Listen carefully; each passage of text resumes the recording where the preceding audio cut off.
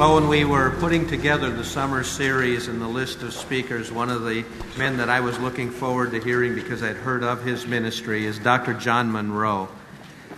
Dr. Munro pastors not far from here. He pastors in North Carolina, in Charlotte area, Calvary Church. He's been there about 7.5 years. Church a little larger than Colonial, preaches each Sunday morning to about 4,000 people. As you listen to him preach this morning, he's not going to preach with a North Carolina accent, though, all right? He comes from Scotland. He came to the United States.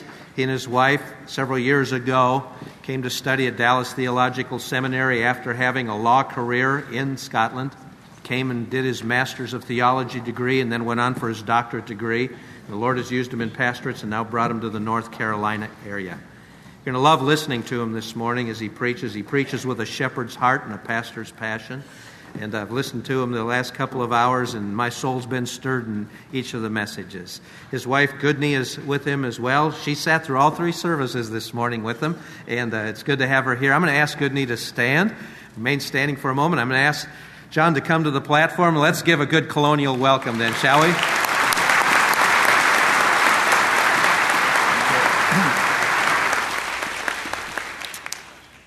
Well, thanks for that wonderful welcome. We do feel welcome at Colonial Baptist, and my wife and I are trying to perfect the North Carolinian accent. As you say here, we're trying. I've learned in North Carolina, you don't, at least in Charlotte, maybe up here you talk differently, but in the Charlotte area, they don't pronounce the G on the end of the word. So they don't say speeding, they say speeding. Have you got a speeding ticket? And so when people say to me, you talk with an accent, I say, really? Have you ever heard yourself? Right. What I do believe is that we were talking like this long before you were talking like that. So, but Goodney and I did become American citizens in Charlotte 6 years ago. I think it was 6 or 7 years ago we became U.S. citizens. So this is our home state, so I feel very much at home in North Carolina.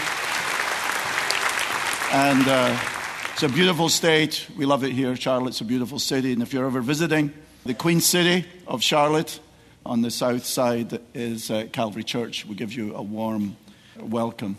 I was very intrigued when I learned from your pastor about the series in the book of Acts, and the little caption below caught my attention. The story continues. Because it's very easy to read the book of Acts and to study the book of Acts as you've been doing this summer, I'm sure, and to think it all took place in another universe. It seems so far removed from us, doesn't it, when we see the mighty works of God through the book of Acts. And we tend to think, wrongly of course, that this could never happen today. But this little caption, the story continues, reminds us that the story can and should continue. However, the story will only continue one way, and this is what I want to say to you this morning. This is the passion of my heart this morning in this message. The story can only continue one way if the divine mission is accomplished with divine power. Divine mission with divine power accomplishing supernaturally transformed lives. Isn't that what we believe? Now, if you try to live the Christian life in your own strength, if you try to continue the story by yourself, you will fail. Can you imagine if for the last 5 years you've been traveling to work on an old rusty bicycle and you've been pedaling in the rain? I don't know if you've got many hills here in Cary, North Carolina. We have a few in Charlotte. But can you imagine trying to get this bike up the hills, in the rain, in the difficulty, in the winter, and it's tough work, and you get very, very frustrated. And then, can you believe it? I know the men will perk up here. I certainly would. Can you imagine if someone gave you the gift of a Maserati Grand Cabrio MC 4.7 litre V8 engine? 0 to 60 in 4.9 seconds. That's why I call it a car. I've always liked fast cars. Being a pastor, of course, you can't indulge these things. We've got to behave ourselves. But I've always liked fast cars. After the second service, a man came to me and said, "I'll forget your Maserati." He said, "I drive a Porsche and it can go even faster, 0 to 60. I don't know. I still prefer the Maserati. Right? I mean, it just looks so good. You see Porsches. How many Maseratis do you see? Not many. So that's my kind of car. But can you imagine you've got this Maserati in your driveway? Top speed, men and a few ladies, 179 miles per hour. Now, even I don't drive that fast. But can you imagine? You've got this powerful machine in your driveway, given to you as a gift, and you keep using that rusty old bicycle. It's inconceivable, isn't it? I would say to you, what on earth are you doing? Traveling to work, pedaling furiously, making such difficult headway when you've got this beautiful, powerful machine. Jump in it, put it into gear, feel the amazing power of the Maserati, use it. You know what I'm saying? God in His grace gives you the power of Himself, the power of Almighty God through His Spirit. Why are we so foolish? Why are we so stubborn to try to live the Christian life, to try to do ministry, to try to have the story continuing in our own strength? No wonder we fail. No wonder it's frustrating.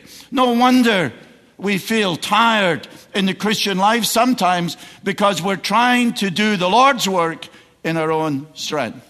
What I'm saying to you this morning is very simple. I want you to understand it. Divine mission, accomplished with divine power, supernaturally transforms lives. Now let's think first of all of the divine mission. I invite you to open your Bibles to the third gospel, Luke chapter 24, and we're going to remind ourselves of the divine mission. I'm sure you've studied this in the summer series on the book of Acts with the continuing story. Here's a refresher on it as we need it. Divine mission, Luke chapter 24, verse 45. Jesus has died, has been buried, has been raised from the dead, is about to ascend to His Father and His God. And He is with the disciples. Verse 45, then He, that is Jesus, opened their minds to understand the Scriptures and said to them, thus it is written that Christ should suffer and on the third day rise from the dead, and that repentance and forgiveness of sins should be proclaimed in His name to all nations, beginning from Jerusalem. You are witness of these things. What is Jesus saying? I'm giving you the divine mission. The divine mission is to proclaim this message of repentance and forgiveness of sins to all the nations. What a message. A message not just for us in North Carolina, not just for Americans, not just for Scotsmen, but for all the nations. Having regard to the character of God, that shouldn't surprise us because we know that God is love. He's infinite in His love. And the Bible tells us that God so loved the world. And that Jesus in John chapter 4 is described as, so beautifully, as the Savior of the world. None excluded. And God in His grace brings the gospel to you sitting here in North Carolina. God in His grace brought the gospel to me in Scotland. Wherever we are, this is the message. To make disciples, as Jesus says in Matthew chapter 28, to make disciples of all the nations. No one is excluded.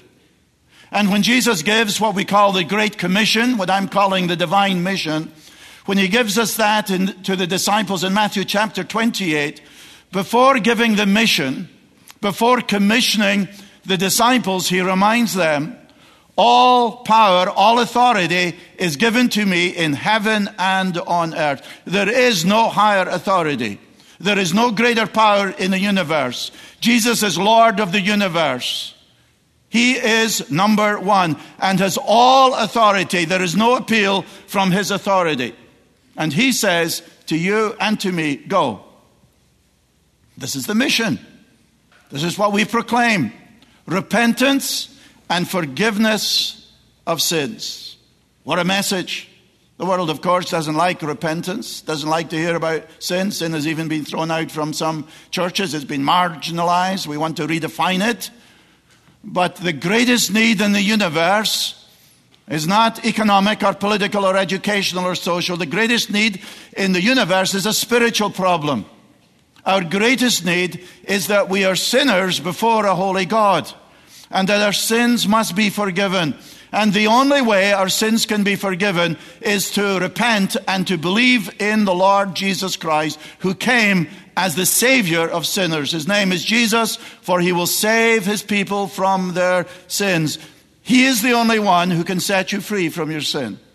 He's the only one who can deliver you from these sinful choices that you continue to make.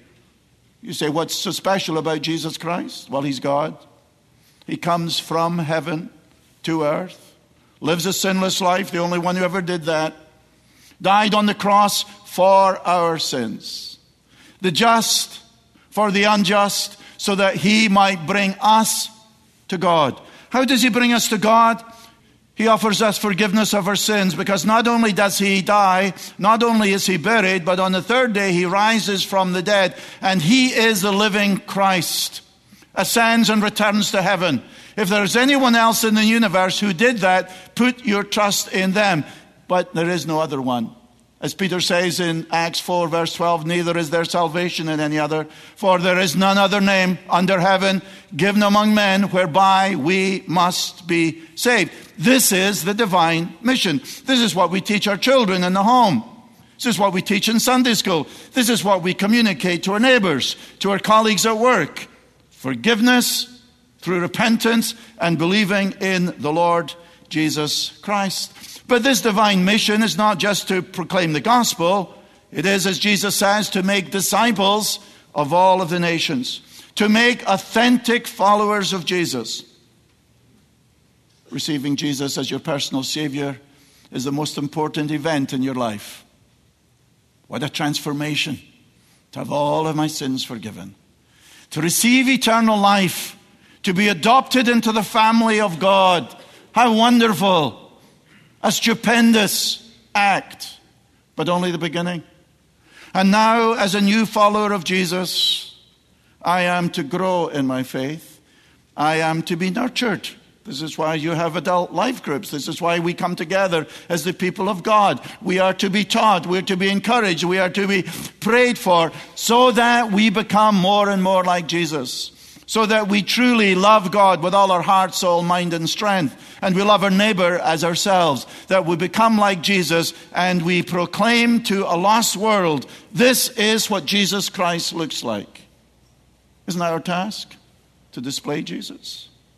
And then as God gives us opportunities to tell others about Jesus. Jesus reminds us in the Great Commission in Matthew chapter 28 that we are to teach.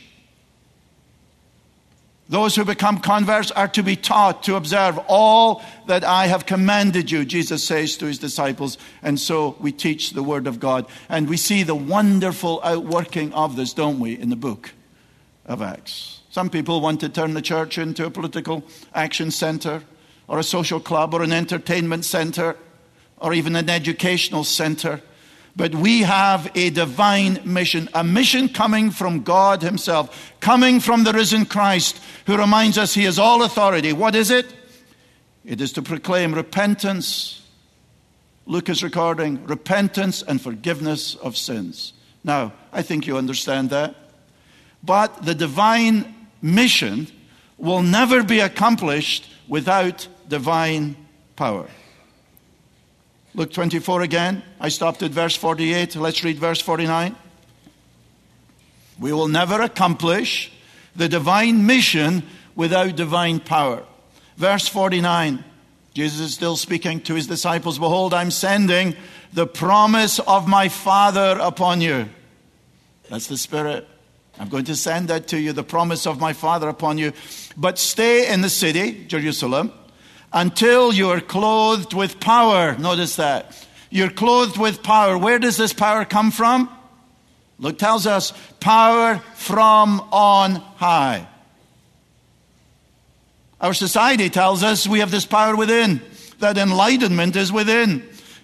Our society believes in self-actualization. Dream your own dream, and whatever you dream, you can accomplish. How utter foolish. I'd love to be able to fly. I'd love to be able to have a Maserati in my driveway. Although it does strike me someone out here might be a very kind person. And think how envious my fellow pastors would be if I drove back to Charlotte tonight in a Maserati. Dreaming your own dream isn't going to do it. Jesus says this power comes not from within, it comes from on high. It is supernatural power. It is divine power for divine mission. Turn over to the book of Acts now. First of all, Acts chapter 1. Jesus is promising the Spirit. Again, he promises it in Acts 1, verse 8. Notice what Jesus says, as recorded by Luke. But you will receive what? Power. But you will receive power when the Holy Spirit has come upon you. And you will be my witnesses in Jerusalem and in all Judea and Samaria and to the end of the earth. And now in Acts chapter 2, as you go over to Acts chapter 2, the Spirit of God is going to be poured out on the disciples of Jesus at Pentecost, as promised by Jesus. Now they're receiving the promise of the Father. Now they're receiving divine power from on high. Acts 2, verse 1. When the day of Pentecost arrived, they were all together in one place, and suddenly there came from heaven, not from within. This is not New Age. This is not Oprah Winfrey. Suddenly there came from heaven a sound like a mighty rushing wind, and it filled the entire house where they were sitting. And divided tongues as of fire appeared to them and rested on each one of them. And they were all filled with the Holy Spirit and began to speak in other tongues as the Spirit gave them utterance. This is the day of Pentecost. This is the fulfillment that Jesus prophesied. You're going to receive this power from on high. And now it comes. Notice Luke is recording. It comes from heaven. It is divine power for divine mission. Now the Feast of Pentecost was the 50th day after the Passover feast. Remember the Passover feast recorded in Exodus chapter 12 as the people are just about to be delivered from Egypt through the Red Sea. That wonderful feast when they roasted unblemished lamb. And now, 50 days later, 50 days after the Feast of Passover is the Feast of Pentecost, and Jews from all over the known world are in the holy city of Jerusalem to celebrate the Feast of Pentecost. And on that day, 50 days exactly since the sacrifice of Jesus Christ, since the Lamb of God died for our sins, the Lamb of God who takes away the sin of the world, this sacrifice, which is the perfect sacrifice, which is going to end all sacrifices, which is going to end the Levitical system, because this is the sacrifice offered by our Lord Jesus Christ for our sins. And now that sacrifice has been made, and God authenticates it by raising his Son from the dead. Now, 50 days later, the promised Spirit, the promise of my Father, comes with power. Jesus had given the mission to the disciples. This is what I want you to do. Go and preach the gospel to all the nations. Go and proclaim repentance and forgiveness of sins. And you know what a terrible bunch the disciples were, don't you, as you read the Gospels? They continued to fail. They seemed so slow. They fell into sin. Their hearts were hardened, characterized by unbelief, just like us, or just like the congregation in Calvary Church. I don't know about you. Maybe you're better. But they were a motley crew, weren't they? And as we read the book of Acts, we see these same men so much that they're turning the world upside down. And we say, what on earth happened to these men? These ordinary men are now doing extraordinary, supernatural things. What made all the difference? Divine power. Received from on high. Received from heaven. Now, do you believe, as I believe from the teaching of the New Testament, that every true believer who receives Christ as their personal Savior and Lord is indwelt by the Holy Spirit? Do you believe that? I believe that. Paul says in Galatians 2 verse 20, Christ lives in me. That's the Christian life. Not trying to do religious things in your own strength, not going through some liturgy, not some cultural Christianity, but the power of Almighty God in us and through us. And we do, don't we? Grave injustice to biblical Christianity when we reduce the Christian life to going through some religious exercises, joining a church, being nice people. I don't know about Cary, North Carolina, but I know Charlotte, North Carolina. It's a religious city. It's what I call, it's full of cultural Christians. Many people go to church on a Sunday. They teach their children nice manners. They're nice people. They're wonderful people. But many of them know nothing of the supernatural in their lives. They have never, ever had a living encounter with the living Christ. A form of godliness, churchianity, nice people, nice neighbors, wonderful people, but have never known the true God through faith in Jesus Christ. The Christian life is a supernatural life. It is the most radical event of our lives, being indwelt by the Holy Spirit. Yes, there is. Isn't this encouraging this morning? There is divine power for you, for me, for Colonial Baptist Church, for Calvary Church. There is divine power for divine mission. E.M. Bounds, who writes these convicting little books on prayer, I'm almost scared to read them. You need to put on asbestos gloves to read them. They're so hot. E.M. Bounds writes, the church is looking for better methods. God is looking for better men.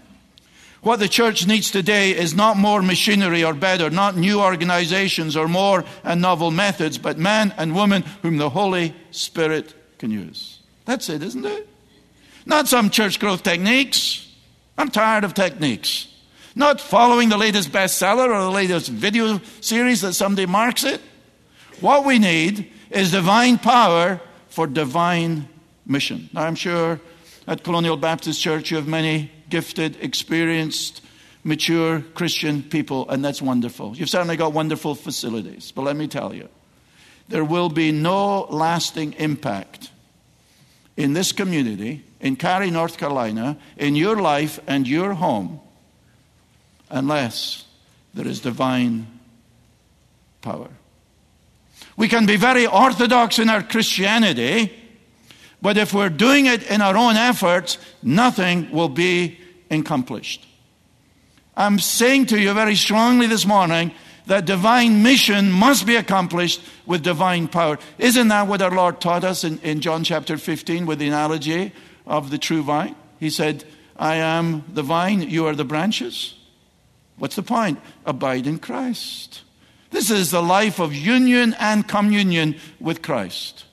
He is the true vine, we are the branches. We draw our resources, our very life from Christ himself. And then he says in John 15 verse 5, apart from me, you can do what? Nothing. Really? Now, of course, we can do many things by ourselves. We're organized, we're capable people. We can do a lot of things that look very good externally. That's not what Jesus is talking about. The Pharisees and the Sadducees did a lot that were outwardly very impressive, but inwardly it was hollow. No, what Jesus is saying, unless you draw on my power, there will be no lasting impact in your life. Isn't that what Solomon meant in Psalm 127? Unless the Lord builds a house, they labor in vain who build it. You want to have a Christian home? I applaud you. You want to raise your children in fear and admonition of the Lord? I applaud you. You want to have a vital, growing marriage? That is magnificent. Praise God for your desire. But you can work very hard. And unless the Lord is in it, you will labor in vain.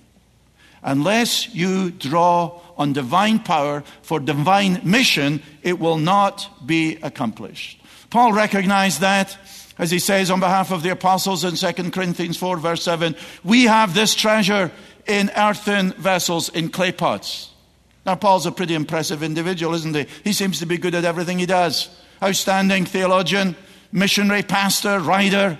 He is just absolutely wonderful. And Paul is saying, no, I'm nothing. Don't make me a celebrity. I'm just a clay pot. We have this treasure, that is the gospel, the treasure of the divine mission. We have this treasure in earthen vessels so that the surpassing greatness of the power may be of God and not of us. Where does the power come from? Not from the preacher. You've got here wonderful sola scriptura, scripture alone. The power is in the word of God, which is inspired by the Spirit of God. This is our power as we do divine mission. Now you say, how will we know, John, if we're doing divine mission with divine power? Supernaturally transformed lives. What will it look like? From the book of Acts 2, let me suggest three things to you. Three things that should be evident as the story continues. When divine mission is done with divine power, I'm going to suggest to you three evidences, as opposed to the cultural pseudo-Christianity, the synthetic Christianity, which is so prevalent today. First of all, biblical and Christ-centered preaching and teaching. As Peter stands up on the day of Pentecost, as you read Acts chapter 2, what is the outstanding effect of the pouring of the Spirit on the day of Pentecost? Now, a common answer might be tongues or signs and wonders. But these don't dominate Acts 2. Read it again. Rather, what dominates Acts chapter 2 is Peter's powerful preaching. He quotes extensively, for example, from Joel 2.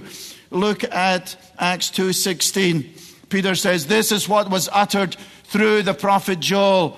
And from 16 through 21, he quotes Joel 2. In verses 23 through 35, Peter quotes from Psalm 16, 2 Samuel 7, and Psalm 110. In other words, Peter's preaching is grounded in and flows from the Word of God. He doesn't give his own ideas. He doesn't even share his testimony. He's not bound by Jewish tradition. He is countercultural.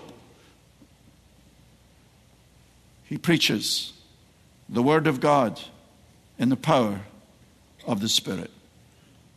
And surely what our churches need throughout America, indeed throughout the world, is a commitment, a fresh commitment to communicate and to preach the Word of God with accuracy, with clarity, and in the power of the Spirit of God. Peter's preaching is biblical. Divine mission with divine power leads to biblical preaching. Peter's preaching is not only biblical, it is Christ-centered. Look at verse 22. Can you imagine Peter just days after the crucifixion? Think of all of the hostility. These people have put Christ on the tree, and what does he do? Tell them a little story? Try to be cool and so creative? Absolutely not. Think of his courage. Verse 22. Men of Israel, hear these words. Jesus of Nazareth, a man attested to you by God with mighty works and wonders and signs that God did through him in your midst, as you yourselves know. This Jesus, delivered up according to the definite plan and foreknowledge of God, you crucified and killed by the hands of lawless men. There's bold, courageous preaching, isn't there?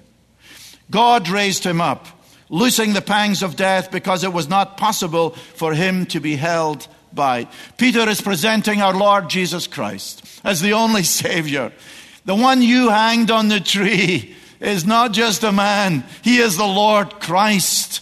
Our great God raised him from the dead. He's exalted to the Father's right hand, and he is the only Savior of sinners. Notice what Peter is not doing.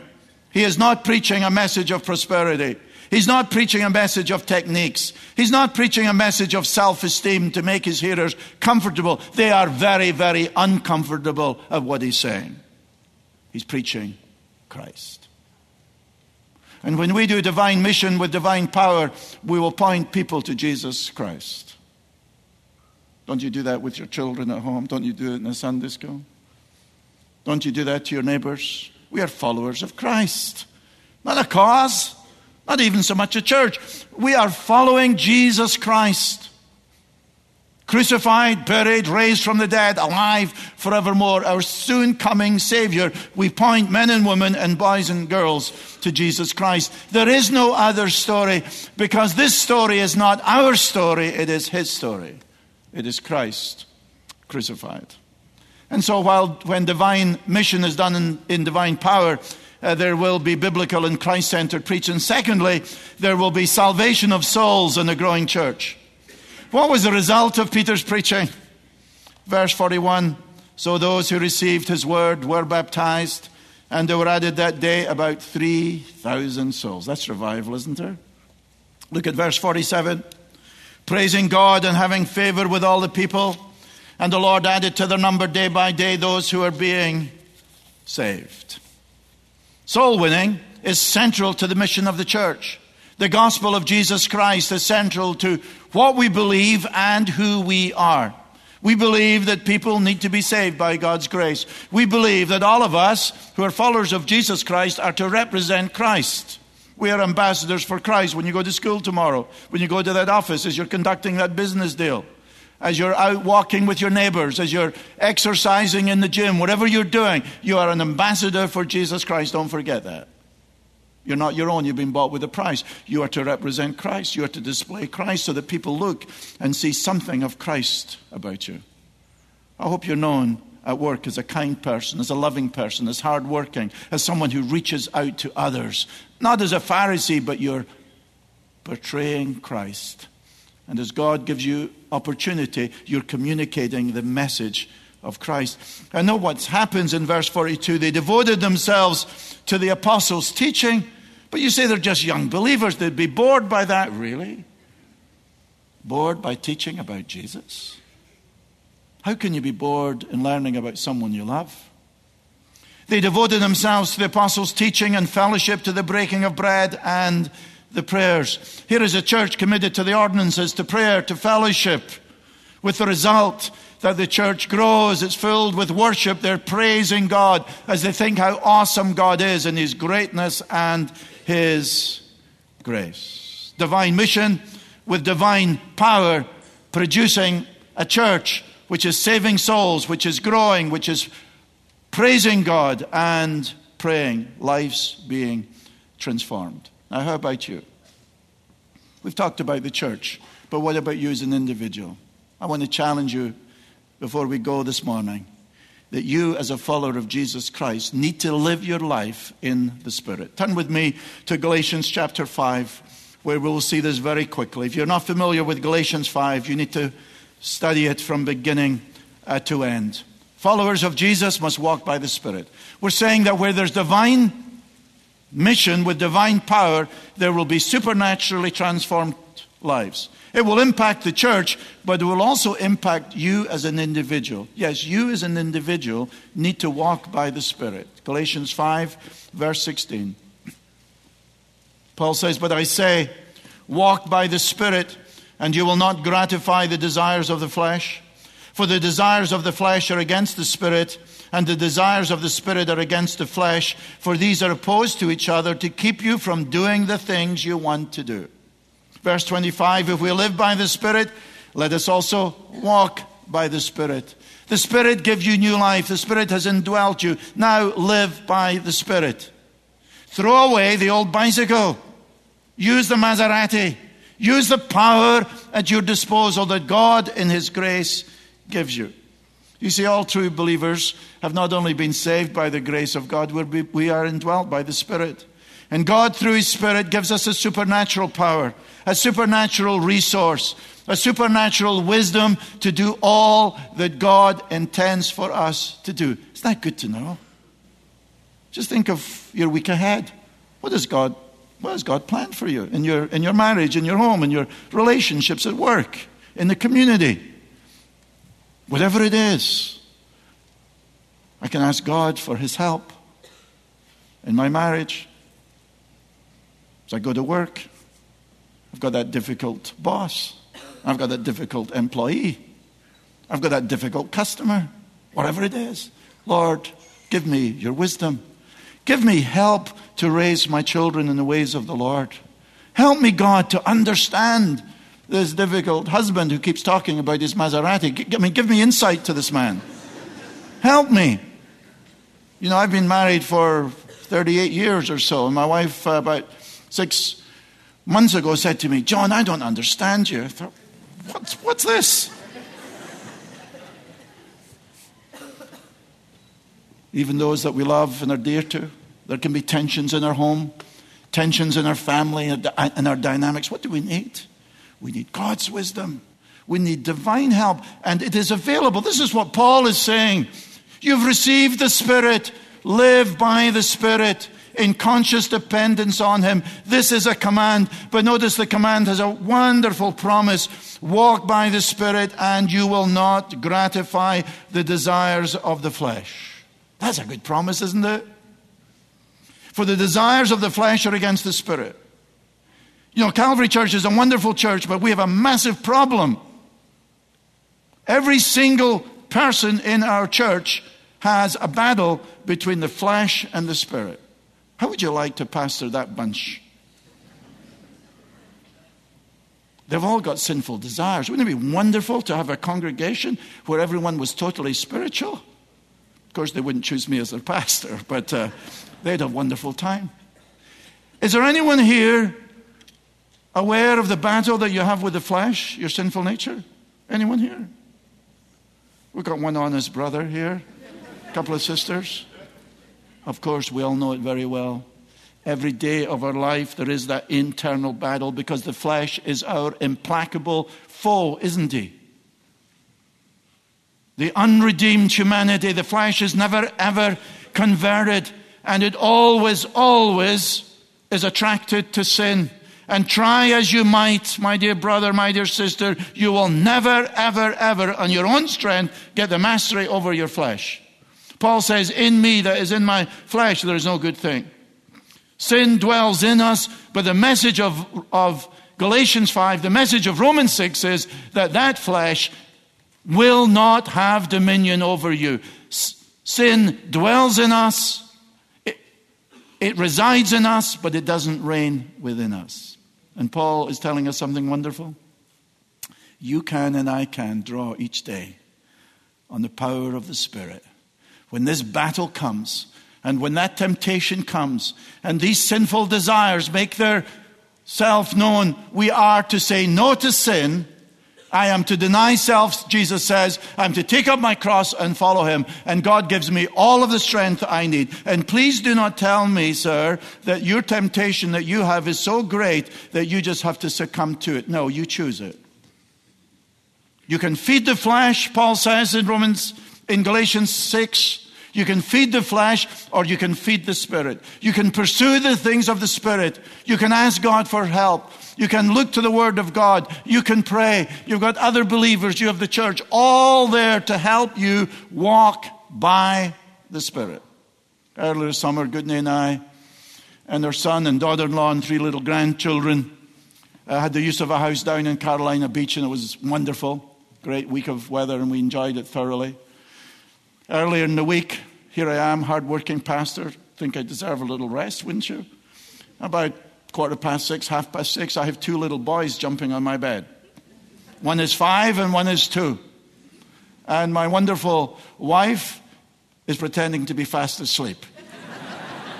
I mean, she says she was sleeping. I know she's not sleeping. She's pretending to be asleep. So I have to deal with the boys. Of course, I love them a lot, and I'm left with them. And after trying to get them to calm down in the bed, futile exercise, I say, okay, we're going to go to the beach. And we walked right from the house right onto the beach, and that was wonderful. There was hardly anyone there. The sun was just coming up. The sea was calm. They were running on the beach, picking up shells, digging holes in the sand, paddling in the water and having a great time. And there were the seagulls. And these boys, you know, they live in Fort Mill, South Carolina, just over the border from us in Charlotte. They're not used to seagulls, and they're fascinated by these seagulls. And they start chasing the seagulls. The seagulls are just walking on the sand, having a good time, minding their own business, and my little grandsons are chasing these seagulls. And the seagulls let them get so far, and then as the boys try and catch them, the birds just fly away. And our 2-year-old little Ian got very, very frustrated after doing this, and he put his hands on his side. Don't know where he would get that from. He puts his hands on his side and shouts to the birds, "Stop! Stop!" Did the birds answer? No. It's the nature of a bird to fly. And my little grandson can shout, "Stop, stop," all he wants, and the birds are still going to fly. That's their nature. And you can all day shout to the flesh, "Stop, stop, stop." And it won't listen to you. Because the nature of the flesh is to sin. It's comforted by sin. It enjoys the sin. You know that. That's not the answer. The answer is to walk by the Spirit, and you will not gratify the desires of the flesh. How wonderful. Divine power for divine mission. God giving us as a community of believers the Spirit, but also giving the Spirit to each one of us, that I can and you can live a life of glory to God and seeing God work supernaturally in the lives of our families and our community through His supernatural power, and also having the incredible joy of knowing that God is at work in your life and mine. Supernatural power for divine mission. Now, if you're a follower of Jesus Christ, I know you want to be part of the story that continues. And I pray that Colonial Baptist Church will always be a church where the story continues, not only in this community, but throughout the world, as you send men and women throughout the world with this similar message. But if it's going to happen, it will take divine power. Now, this week, I'm asking you, when that flesh comes, and when that temptation comes, and that laziness, and whatever it is, that greed, that bitterness, that lust, or whatever it is that comes, that you'll turn to God and ask for His help and for His Holy Spirit. He is a Holy Spirit to help you and to give you the victory over that sin. And some of you are in the darkness. You're confused about a decision. You wonder what you should do about your work, about your family, about some relationship, and it really bothers you. Why not quieten your heart and cry out to God for His wisdom, His answer? This is what it means to walk by the Spirit and to live by the Spirit. And you will have the joy of being not a perfect portrayal of Jesus Christ, but you will have the joy of the fruit of the Spirit that Paul describes in Galatians chapter 5, being produced in you, that as people look at you, they see something of Jesus in you. And they will ask, and you will have the joy of being part of this continuing story. Some of you here, and you've never yet trusted Christ, and you think how wonderful it would be to have sins forgiven. That is offered to you now today as you turn from your sin and you cry out to Christ for salvation. And that God in His Spirit will fill you and empower you so that you with us can do divine mission with divine power, supernaturally transforming lives. And so the story continues. Help us, our Father. We need your help. We cry out to you. We are weak. We confess our sins. Often we're not characterized by repentance, but we're characterized by rebellion or spiritual laziness or despair. Thank you for this reminder of this wonderful gift, the promise of the Father, this power which comes from heaven, this power which comes from on high, this power that comes from you. Fill us with your Spirit, Father, and I pray that Colonial Baptist Church will be a church that experiences this power as they do their divine mission. And what I pray for the church, I pray for each individual. For those who don't know Christ, open their eyes to the ugliness of their sin and the beauty of the Savior. For those who are following Christ, Father, help them this week to walk by the Spirit, and so they will not gratify the desires of the flesh, and make them part of the story that continues and will continue until you come and take us all home. And we ask it in Christ's magnificent name.